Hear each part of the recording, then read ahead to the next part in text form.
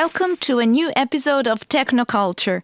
I'm your host, Federica Bressan, and today my guest is Mike Kestemont, Assistant Professor at the Department of Literature at the University of Antwerp in Belgium. Welcome, Mike. Hello, good morning. Thank you for being on Technoculture. I'm very interested in your work because Technoculture is not just interested in how digital technology impacts our lives, our experiences, but also how it changes the way in which we do research, in which we acquire new knowledge and make sense of it. Your work is situated in the digital humanities, so quintessentially multidisciplinary. To begin with, can you tell us a little bit about your background and the context in which you work now in Antwerp? Sure. So I started out as a student of language and literature. And then I wanted to go on and do a PhD. And the PhD was going to be about authorship attribution. So can we use modern technology to identify the authors of medieval texts? And often we don't know these authors. And it turned out that people were making a lot of progress in that area using computers. So that's why I started studying what was called applied computer science back then. And I used it in my PhD, and that's how I got involved with what is now called the digital humanities. And then from there, I got more interested in artificial intelligence in general. And so in my work now at the Department of Literature, basically what I do is explore how artificial intelligence can be used to push literary studies, really, and how we can use AI to process or learn about texts in fundamentally new ways, I think. I first learned about you through a project, or I should say a video documentary of a project you participated in. The project revolved around Hildegard von Bingen, and it caught my attention first and foremost because I'm a true Hildegard von Bingen fanatic. For those who don't know, Hildegard von Bingen was a Benedictine abbess. She lived between the 11th and the 12th century. She was a writer, composer, a visionary, and a polymath. And how I fell in love with her is that I heard Ordo Virtutum, her most famous composition, performed live many years ago. So I watched your video with interest, and the project was not really about her music, but about her writings. Even if it was a few years ago, would you like to tell us a little bit about that project to begin with? What was the research question and what your role in the research team was? Yeah, so I was actually contacted by two colleagues at the University of Ghent in the history department, Jeroen de Ploage and Sarah Moens. And they were editing texts by Hildegard. But the thing is that these texts were a bit off stylistically. And they started doubting whether Hildegard actually ever authored these texts. And then they knew about my work in authorship attribution, and they said, "Hey, can we collaborate and find out what is going on with these texts?" And there we applied stylometry to these texts, and we got very strong and solid results, actually showing that if she ever wrote these texts, they were significantly reworked by one of her secretaries. So that was a very nice project. And then I submitted it for a conference overseas, and it got accepted. But I didn't have money back then to pay for the travel. And so we saw that as an opportunity to make a documentary about this. And then eventually this documentary would air on the conference for the first time. So that was a very nice thing. Yeah. This is the video I saw, right? Yeah. We will link it to the description of this episode so other people can see it too.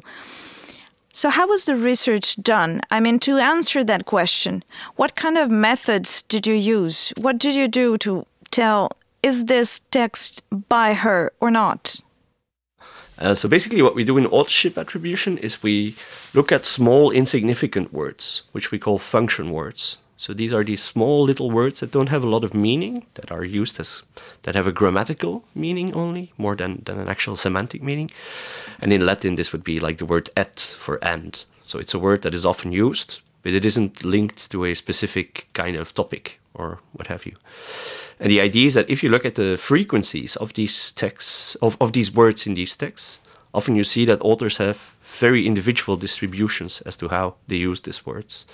So for instance, for Hildegard, one word is very typical, and that's the word in Latin, because she always sees things in visions, for instance. So whenever a text has a high frequency of in, basically that's a marker that it could be written by Hildegard. And then you start combining all these little pieces of evidence. You can build up a very solid attribution on the basis of these function words. When you say that you can attribute a text to a person, or probably not attribute a text to a person, say, no, they didn't write that, do you mean that you could bring this as final proof into a courtroom? I guess what I'm asking is, what is the degree of certainty of attributing authorship like that? Well, so I know that in the US and the UK, stylometry, or what is called forensic linguistics, is actually admissible as evidence in courtrooms.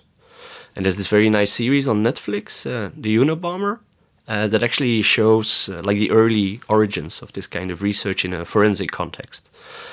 I don't think in Belgium that they allow it, although we often get contacted by the police, for instance, asking whether we can help out. And we're always willing to help out, but often you see that the conditions are not met. So there's some certain conditions, like texts have to be long enough. You need to have enough example material from an author. And so whenever these conditions are not met, we always say that we cannot collaborate, because we wouldn't be able to give or provide evidence with a sufficient significance, as they call it, statistically. How much text did you have for Hildegard? Yeah, for Hildegard, she wrote so much, so that really wasn't an issue. We had hundreds and hundreds of thousands of words, because she's been active all her life in so many genres that it's actually very interesting to look at her oeuvre, because it is so large and varied. So that was never an issue. Is there a minimum amount of text you need to have to do this analysis, or it depends? Well, there are some papers, but so there's two sides to that coin, because I often get that question, how much text do you need? There's, on the one hand, the anonymous text, and one number that is often given is 2,500 words, but the longer it is, the better, of course. And then on the other side, you also have the size of what we call the training material that you have for an author. And there, the more you have, the better. And you would need, I would say, at least 50,000 words to have a reliable model of somebody's writing style. So text length is very, very important. Also genre. It's very hard to do authorship attribution across different text varieties. So if you would train a system on an author's oeuvre in novels, for instance, it's very hard to recognize the same hand in theater plays by the same author. It's one of the big challenges in the field right now. So authorship attribution is a specific application of stylometry. We're in a technical scientific domain here, and words are often taken also from the everyday language, but they mean something very specific in this context. So if you don't mind, I would like to ask you to clarify these terms a little bit for us. They are certainly fascinating concepts, but not the easiest probably to comprehend. So if you don't mind, I'd like to ask you about artificial intelligence to begin with, as a very broad area, if I understand correctly, of which machine learning is a subset, a subdomain. Deep learning is a subset of that, and distant reading is a subset of that. Do I get the hierarchy right? You could say that. Yes, you could say that. Distant reading is very hard to define because it comes in many different forms. So it's sort of a container term, but it's hard to give like a definition of it. It basically comes down to researching a lot of text using some sort of automated techniques nowadays, and wouldn't have to be deep learning or any kind of thing. So sometimes they have very simple analysis that could also count as distant reading, you could say. Like indexing web pages? Yeah, like the classic example of a simple application is the Google Books paper that was published in Science a couple of years ago. And there, so they just had a lot of material. So they claimed that it was like I think 4% of all books ever published in the history of mankind. And what they basically did was look at word frequencies throughout the years and how these shifted. That's a kind of distant reading because they process a lot of text using computer tools. But what they did was simply word counting. So that's a very simple application, you could say. But it also qualifies as distant reading. So distant reading is something that can be done without fancy machine learning. It drives me nuts that these labels have all words taken from the everyday language, but they don't really mean what we mean. Like, what does it mean that a machine learns and all of that? In the case of distant reading, what's distant about it? One term that I like was suggested by a colleague of mine is panoramic reading. So instead of being on the ground looking at the flowers, what you do is you take a drone and you fly over a literary landscape. That's another metaphor that explains what distant reading could be. What is it about the deep learning movement that makes you enthusiastic about it? You're a self-declared enthusiast of the deep learning movement. So I was using machine learning for my PhD, but very simple machine learning. It was only after my PhD that you had this emergence of what is called neural networks. And this is actually a very generic and powerful way of doing machine learning. And for me, it basically changed the way I did research because I was able to use much more complex models and actually understand what was going on. And people often say that neural networks are black boxes, but I never agreed with that. For me, this is a very intuitive learning algorithm, and I actually understand what is going on in what people call a black box, but it isn't, because it's actually very simple math that is behind it. So that's why I like this kind of machine learning, because I understand it and I think it's intuitive. Moving up in the hierarchy I outlined before, we find machine learning. What does it mean that a machine learns, and what is it that a machine learns? First of all, by machine, we mean a computer. Learning involves the concept of intelligence, like you mentioned before. You change, you adapt yourself. How do these things go together? So intelligence has one very important component, and that is learning. So it's basically what humans do. What you do is you adjust your behavior in such a way that you anticipate future rewards. So on the short term or on the long term. So basically you change your behavior because you think that this will pay off in the future. And what we call AI nowadays, artificial intelligence, is often machine learning, not necessarily robotics. So when you mention the term AI, people often think about robots, but that's only one part of the story. I think much of the progress nowadays is just realized in software, so there's no robots that are involved in this. And when we say machine learning, you have two kinds of learning, and there's one kind of learning that right now is very successful, and that is what they call supervised learning. And basically what you do is you have a neural network look at examples of tasks that were provided by humans. And the simplest examples is, for instance, image classification. So you give a computer 1,000 of images of dogs, then 1,000 images of cats. And based on these examples, the computer learns to discriminate between dogs and cats. And that's something that is actually going pretty well right now. So, and this, like 20 years ago, this was pretty difficult, distinguishing between a cat and a dog in an image. But right now, that's a solved task. The problem there with this kind of supervised learning is that we as humans still have to provide all these examples. And I mean, collecting thousands of images of cats and dogs, that's something that's time consuming, it's laborious. And that's why people are now also very interested in this second kind of machine learning that is called unsupervised learning, where instead of giving a computer these examples where you have labels that have been applied to images, you just give the computer images and have it learn just on the basis of raw data. And that's a very exciting paradigm, you could say, in machine learning, because then the human doesn't have to do much anymore, doesn't have to provide all these annotations, and the machines are actually learning for themselves. And there's also impressive progress being made right now in that area. And that's, of course, the holy grail, you could say, of intelligence, where machines teach themselves to be intelligent. Besides research applications like stylometry, for example, what are other applications of this ever more sophisticated algorithms, more intelligent, in the real world? I don't know, advertisement suggested to me on Facebook? Yeah, so the simplest application I think right now is face recognition. You have that on social media now, so that computers can actually recognize who is depicted in a picture. I think that is the most visible application right now. Recommendation systems on what have you, Amazon or even Netflix. That's also a form of AI that is very popular right now. And there you see that the way we consume cultural content is actually increasingly being guided by machines and what a machine thinks that would be good or interesting for you to read or watch.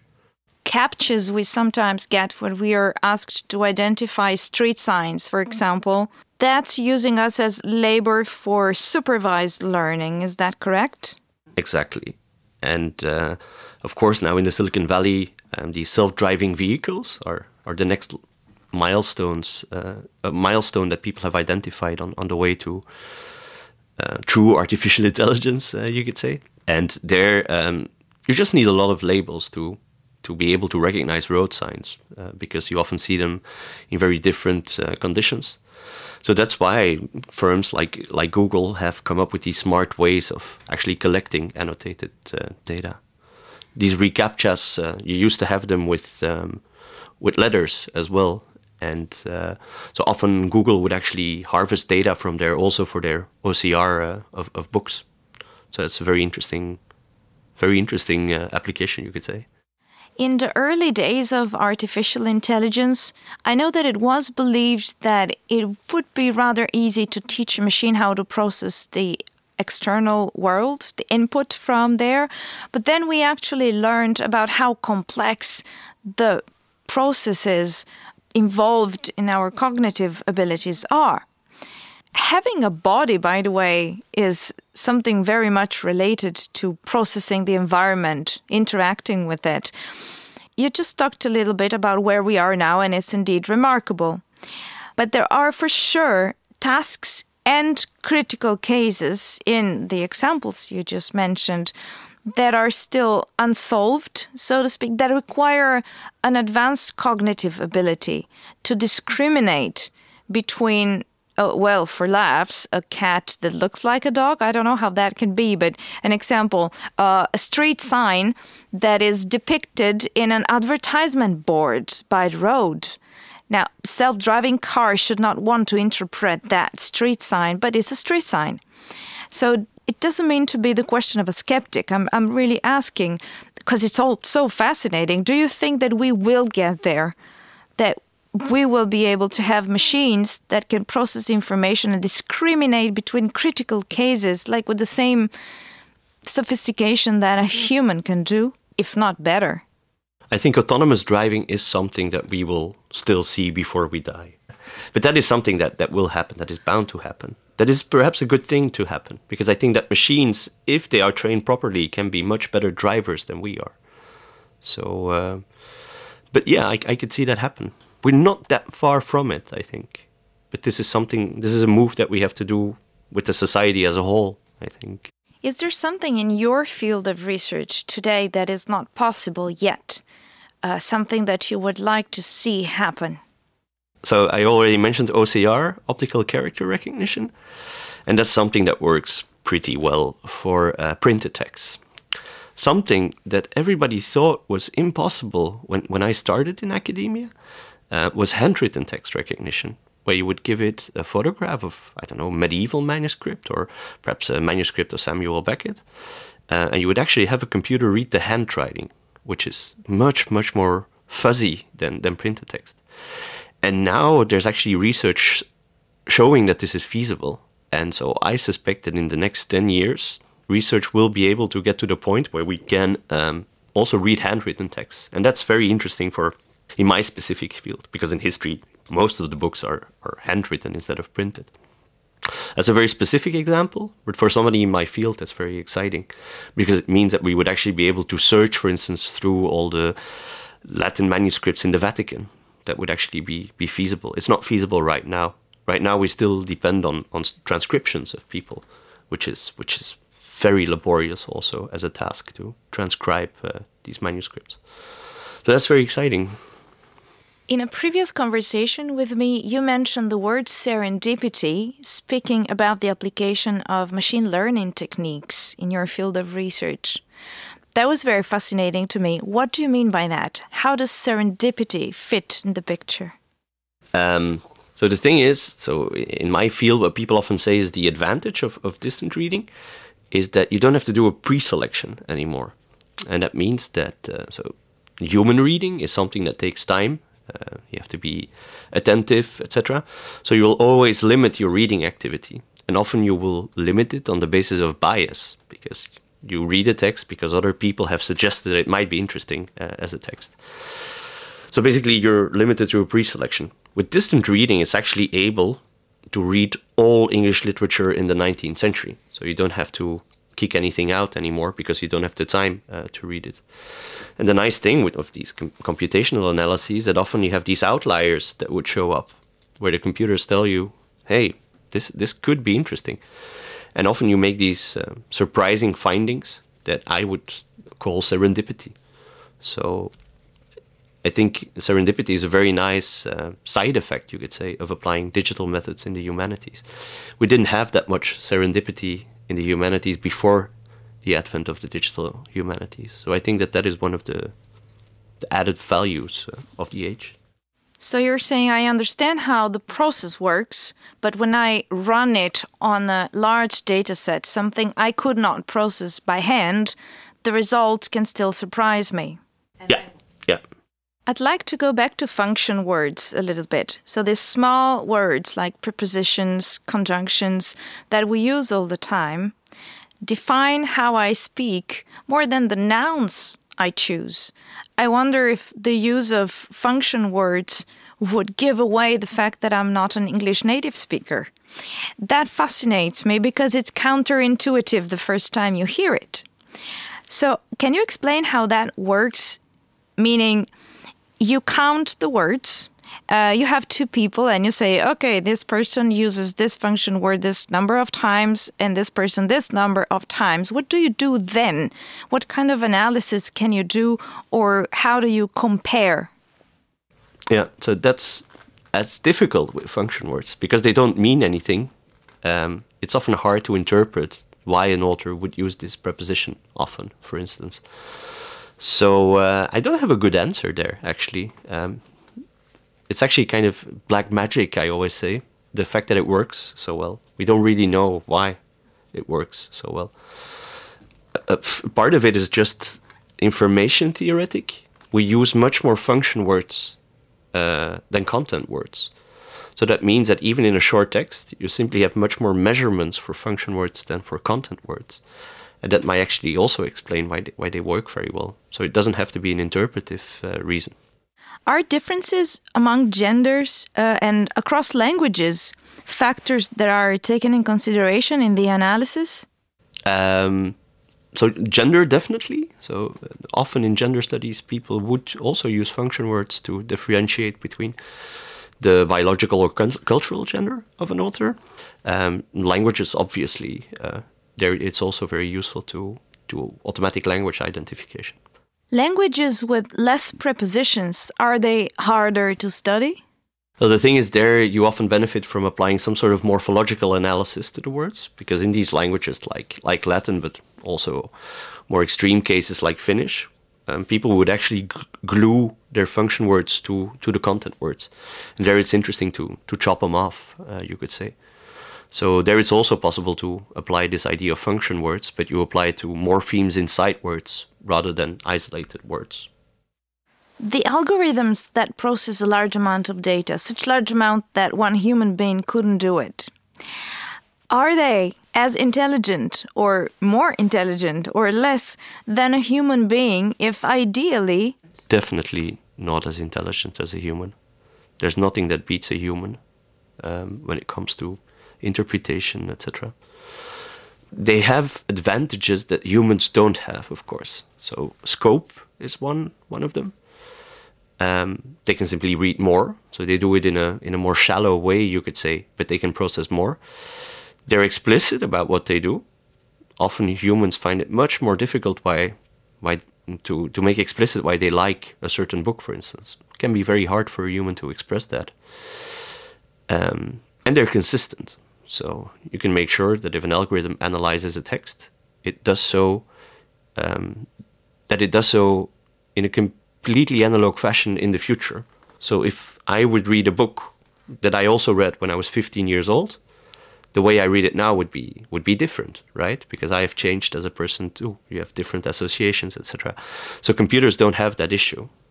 When they process a text using a specific algorithm, they can do so multiple times, always in the same way. So, and that kind of consistency is also an interesting advantage of algorithms. So scope, consistency, and explicitness. It's interesting because you said that learning brings as a consequence the fact that you change, that you adapt your behavior.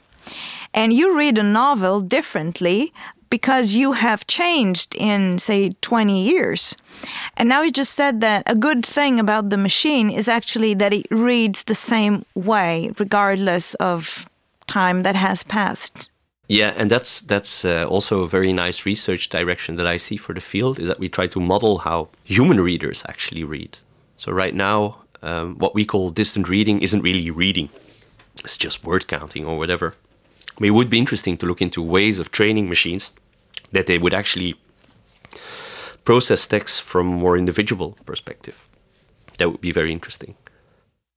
This field of research is highly multidisciplinary, and I'm sure so is your research group in Antwerp. I want to ask you something about the communication within your research group. How hard it is, or actually just how does it work, the communication flow among people with different backgrounds? Do you have to spend a great deal of time explaining the state of the art of your field of expertise, like some concepts you've explained for us here today, just so that together with your colleagues you can formulate the right research questions as a group? It's interesting, but it's extremely difficult, of course, to work across disciplines because everybody has their own vocabulary and there's a lot of misinformation generally. So if I look at my specific field, like people from the traditional humanities, so either they underestimate what machines can do today, or they overestimate what machines can do. And often there's a lot of negotiation going on there when you try to come up with a good research question, trying to manage expectations, basically, and make people aware of what computers can do nowadays. So nothing less, nothing more. So that's often the negotiation there. That's interesting. Could you give an example of that? Yeah. So one example of being misinformed would be, for instance, this handwritten text recognition. So people don't know that it is possible right now already. That is interesting because then they also won't look into the possibilities that this technology already has for them. On the other hand, where people over-expect, you could say, from machines is whenever people try to find an answer to a very interpretive question. So questions like, how have Marxist ideals been present in post-war Irish fiction in the 20th century? So that's a question that is way too vague for a computer to answer. What you can do with a computer is, of course, spot passages in a corpus that mention Marx, for instance, but it isn't going to do the interpretation for you. So that's where people might overreach you. Excuse me, sorry if I interrupt you. You said vague. I think that question is actually not vague, but simply high level and sophisticated. So one day, a more sophisticated algorithm could actually answer it. Yes, and perhaps I should have used a different word. It's too high level, indeed, for a computer. So we would have to think much more about sort of the sub-questions that have to be answered before you could answer that high-level question with a computer. So it's true, it's not necessarily vague, but it is very high level, yeah. And do you think that artificial intelligence as a field aims to go there? Sure, yes, I think so. That would be very interesting if a computer could answer questions like that. I think that that is the aim. It's an aim that we will not reach very soon. But yeah, that would be the aim. Would you define that as a human level intelligence, or that's the goal, like as good as a human can get, or beyond? I think the aim is to go beyond what humans can do. That would be nice. What's wrong exactly with humans, with the human brain? Is it fallible? Would machines be infallible? Yeah, okay, so now we're reaching a very philosophical discussion. But, Absolutely. The truth is what we want to reach in the end in science, right? That's a very naive ideal, but I guess that is the ultimate aim of what we try to do in academia. I read from the text on your website. Recently, truly inspiring pieces have been published in this field, artificial intelligence, about cats, kings and queens, or music, introducing powerful techniques that simply beg to be applied in the humanities. Please tell us, what's with cats? Yeah, so it's reference to 3 papers that I found very inspiring in the past decade, I think, already. And the one about cats was a paper from, I think, Stanford and Google, where researchers collected, 100 million images from YouTube, so just random images. And then they had a neural network just look at these images for a couple of days. And what they saw, or when they expected the network after it had been trained, they saw that specific regions in the network had become sensitive to very specific kinds of images. And there was this one neuron, the cat neuron, that actually had learned to recognize cat images. Because apparently in these 100 million images that they selected from YouTube, there were simply a lot of cats. So the network taught itself to recognize these cats because there were a lot of them. And I thought that was very inspiring because it's one of these examples of unsupervised learning, where the computer didn't know anything about these images. It only got the images. And still it was able to detect these very high-level concepts from these images, like cats or human bodies, etc. So I found that very inspiring. Define neuron. A neuron is one very tiny piece in a network that is sort of an information processing unit, you could say. So these neural networks, they consist of stacks of layers, and these layers are composed of individual processing units, you could say. And one unit is one neuron, they call it. And as you get higher up in the layers in this network, you see that these neurons also become sensitive to more high-level concepts. And that's actually why people call it deep learning, because there's many deep layers, many layers of abstraction. And of course, this cat neuron was a neuron in one of these higher level layers in the network. Has the system been able to recognize that this is a cat, or it's actually more accurate to say that it simply grouped all these pictures together, like there is a common element and that's a cat for us? Yeah, so it wouldn't be able to say cat. It would say this is category 18 or something. So it wouldn't be able to call a cat, so to speak. Of course, there are techniques of training systems in a way that they would be able to label that kind of information. But here the system only had access to pixels. It didn't have access to words. So that's why it never learned that cats are cats. What you've been saying in the course of this interview so far triggered a thought in my mind.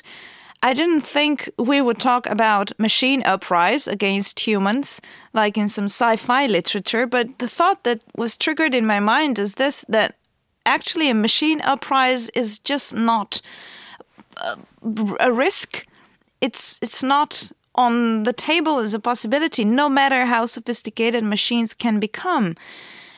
They can spot cats in pictures, that's pretty impressive, but they don't know what to do with the result. They lack a will. So no matter how sophisticated they become, I think that intention is something that they will actually never possess. Now, a machine could be dangerous. Yeah, okay, it's badly programmed, or in the one task that it's designed to do, something goes wrong and it hurts a human. Sure.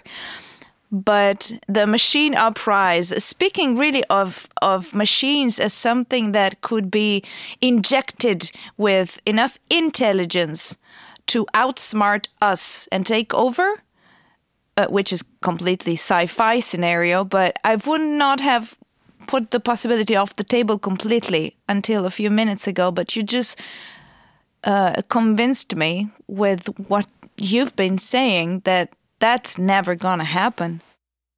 Exactly. And there was a very interesting paper recently published by, I think, the head of research at Adobe on the question whether machines can create art. And this person was very categorical in saying no, simply because the machines do not have the intention of creating art. So there's no social function there. And he says art is essentially something social. And that's why we would never credit the machine also with the authorship of art. Well, some lounge music is automatically composed. Yeah. There are algorithms that can generate original music. That's, for all intents and purposes, it's called a music composition. But it's without intention. So I guess if it's music that isn't very important, like the kind of music that plays in restaurants that nobody really listens to, I think that's okay. But like for many people wouldn't actually like that kind of music simply because of this lack of intentionality. So they want an artist to be behind the music, I guess. Somebody trying to express something. This is a philosophical question indeed. You know that to test how good an automatic music expressive performance is, it's normally compared to one or more performances by humans. And if the subjects like the automatic performance better, then it means that the model is very good. However, I think that as a subject, as a listener, if you find out that the performance you liked was actually not played by a human, you might have a moment of cognitive dissonance. I see what you're saying. And I think the admiration would be gone in a second. So if you hear that it was actually a machine who composed that music, I think it would change your aesthetic experience just like that. So if I understand correctly, you say that I could be sitting at a restaurant and I hear a music and I like it. So I try to Shazam it and it doesn't work because it's not listed anywhere. I find out then that it's a music that was just put together by an algorithm. Nobody came up with it intentionally. Do you think that my liking for the music would disappear, would be compromised, would go down? There is a chance, yeah. I don't know if this is related, but there's this concept of the uncanny valley, which has to do with artificial intelligence, but more with androids. Basically, your positive response to an android goes up as it looks like a human more and more. The better it's designed, the more sophisticated the behavior, the more you're attracted to it. It's interesting. But when it comes so close to a human that you can't actually distinguish it from one, or it's just so close, your liking drops. You have a moment of rejection, like it's creepy. And that's called uncanny valley. And I don't know if this is related to what we just talked about in the music, because I like a music. And I like it because it's so good that I believe somebody composed it. When I find out that nobody did intentionally, a machine did it, then I might feel a moment of rejection. Whereas maybe if the music is not so good, less, and they tell me, computer did this, I might be impressed. I say, oh, that's remarkable. And that those are issues that are becoming more relevant already. So I'm using also a lot of text generation in my research right now. And sometimes you have to submit fake papers to conferences? No.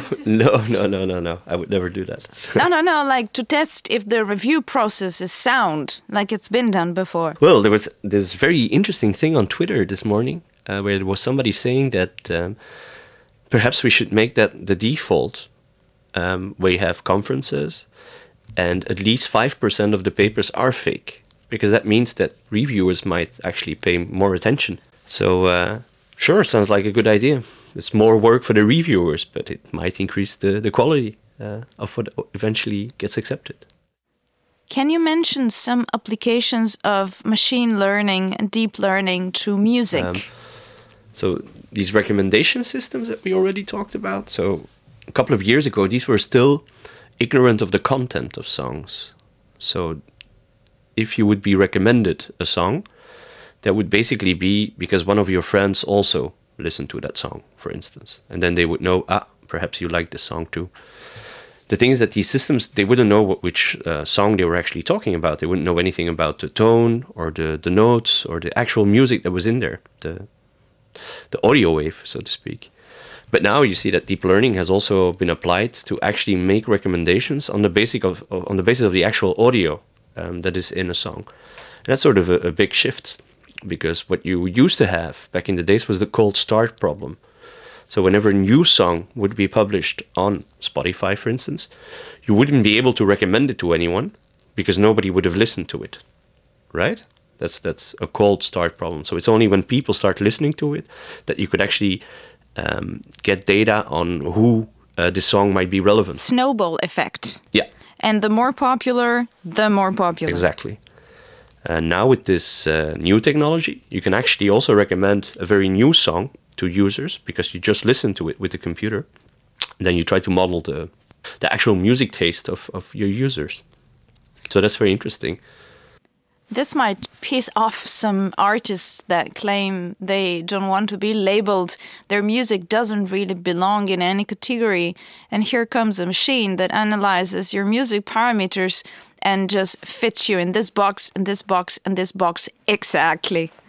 Yeah, or the machine might be able to say, you're right, you don't fit in this genre, or you have come up with something entirely new. The machine could be the judge of that. But I guess, yeah, in many cases. What's the equivalent of that for recommending books? Besides what my friends have read, I might want to analyze the text in a way that learns more about it than the number of function words used in that. So far, we've mostly talked about counting function words. What else can you do with a text to extract information that's useful for recommendation? I would imagine you need to understand the plot, for example. Exactly, yeah. So it could also be very relevant there because you can look into what a book is actually about. So if you like, for instance, so Netflix has this category of series with a strong female protagonist, right? That's metadata that you typically don't have for a book, right? But if you would have a machine look at the content of the actual book, you would be able to model such phenomena, and on the basis of the knowledge that you distilled, make better recommendations for readers. Can you tell us about something exciting you're working on right now? I'm working on fan fiction right now. So that's been a very interesting development in my research lately. I discovered fan fiction, which I didn't know before. Because I'm teaching a class now on Harry Potter and how we can use digital methods to study the Harry Potter novels. And so apparently there's a lot of fan fiction, which is basically imitation Harry Potter that is produced by fans online who, for instance, come up with new stories of Harry Potter, or who come up with alternative endings of the stories. Apocryphal versions. Yeah, and this is huge. So I have megabytes of imitation Harry Potter now on my hard drive, just waiting to be analyzed. It's very interesting to see what people do with this. A lot of it is pornographic, which is both interesting and Harry curious. Potter. Yeah, so people are doing very weird things to Harry Potter and other protagonists. But it's interesting because it gives you insight into the kind of reader response that you wouldn't get from traditional inquiry, you could say. So what I'm looking right now is, for instance, the way characters interact and which characters get more popular in the fan fiction and which characters don't reappear in the fan fiction. Like something very sad is that Hagrid, who is a very central character in the Harry Potter book series is very unpopular in the fan fiction for some reason. Whereas other characters like Draco Malfoy, they have this surge in popularity. So it's very interesting to study these patterns because it's a way of modeling reader response on a scale that we weren't able to study these phenomena at before. What is a research question there? It's not obvious to me how much the audience liked a novel or a character. So to give an example with this Hagrid, do you know Hagrid? I know nothing about Harry Potter. Yeah, I also didn't know anything about Harry Potter until like a year ago or so. But it's a lot of fun, actually. So for some reason, Hagrid is not popular in the fan fiction. Why? So what is in the Harry Potter books? Excuse me, for those who don't know, who is this character? Hagrid is a big friendly giant, you could say, who lives and works at the school that Harry Potter goes to. And he's often seen sort of, because you have two groups of people. You have the adults, the teachers at Hogwarts, which is the school where they go to. And then you have the children, or the network around Harry Potter, you could say. And what you see if you study this literary universe using networking techniques, for instance, you see that Hagrid is sort of the hub between the children and the adults. But for some reason, he's left out of the fan fiction, and people don't find it interesting to include him. So I'm interested in how that happened. So how did J.K. Rowling constrain this figure in such a way that people weren't interested in introducing him in the fan fiction? Very original approach. It's a lot of fun, yeah. It hasn't been done before, so there's not that much research yet into transformative fiction, as they call it. It could be much bigger in the future, I think. I'm learning about fan fiction from you right now. Tell me more. Does it exist also for Batman and other things? Yeah, it's huge. They have it for Marvel. I even found an instance of The Wasteland fan fiction, which is this very hard poem by T.S. Eliot. And somebody produced fan fiction of it, which is insane. Very cool.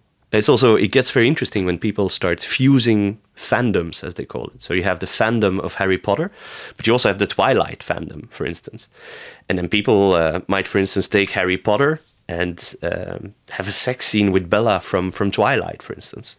It's very interesting. Also there, the kind of patterns that you see in how people fuse fandoms. These cultural phenomena seem to call for sociological analysis. What do you do as computational text analyst here? I don't do social science stuff. I simply I haven't done anything that is relevant for social science, I think. Okay, no social sciences there.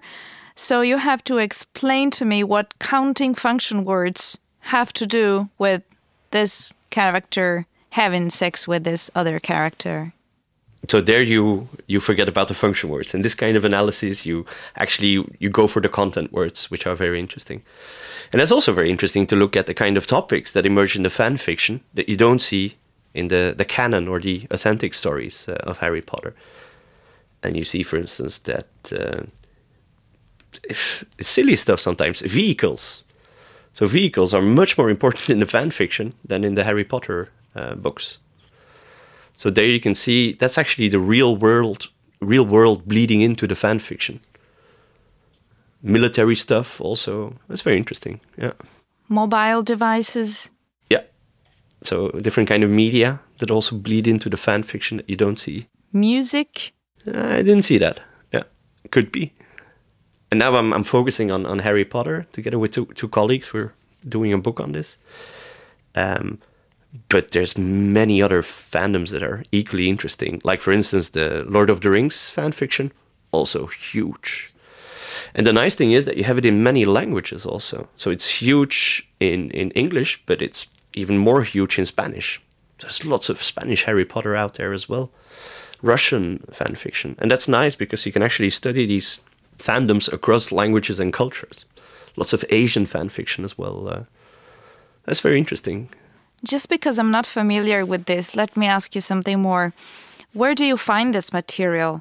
That is it published? Is this random people writing novels, short novels, or blog articles and putting them out there? How?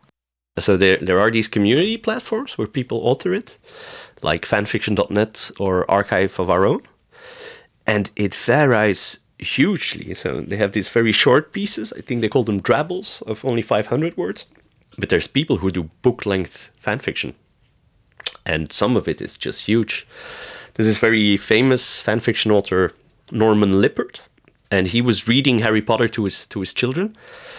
And then when the series ended, the children were sad. And he said, okay, I'm going to do my own Harry Potter series, but focusing on James Potter, the son of Harry Potter. And he basically has book-length continuations of the Harry Potter saga just for his children. And he also publishes it online. But these are serious books, very long books. So people spend a lot of time on this. That's actually also amazing. The kind of energy that people invest into fanfiction is, yeah. That's the cutest thing I've ever heard. Yeah. It's very cute. It is. Wow, that's the professional version of, Dad, tell me a story. I'm gonna write a book. Yeah. It's actually, it's pretty nice. He did a very nice job. People are reading it. And J.K. Rowling actually is okay with it. So she said, if you do Harry Potter fan fiction, you can't earn money with it, which is fair, I think. You can't sell it. And it can't be pornographic or racist. Which it is, pornographic. Not the James Potter. The James Potter is actually what we call affirmative fan fiction, which basically continues in the same line and style as J.K. Rowling. Okay, so it's like Rosella, the sequel of Gone with the Wind. Something like that, yeah. And people actually like it. So, thank you very much for this conversation. I have learned something new, and I hope that some of our listeners have learned something new too. As I try to unsee some pornographic images of fictional characters, I would like to thank you very much for being on Technoculture. Thanks for having me. It was a lot of fun talking to you. Thank you. Thank you for listening to Technoculture. Check out more episodes at technoculture-podcast.com or visit our Facebook page at Technoculture Podcast and our Twitter account, #TechnoculturePodcast.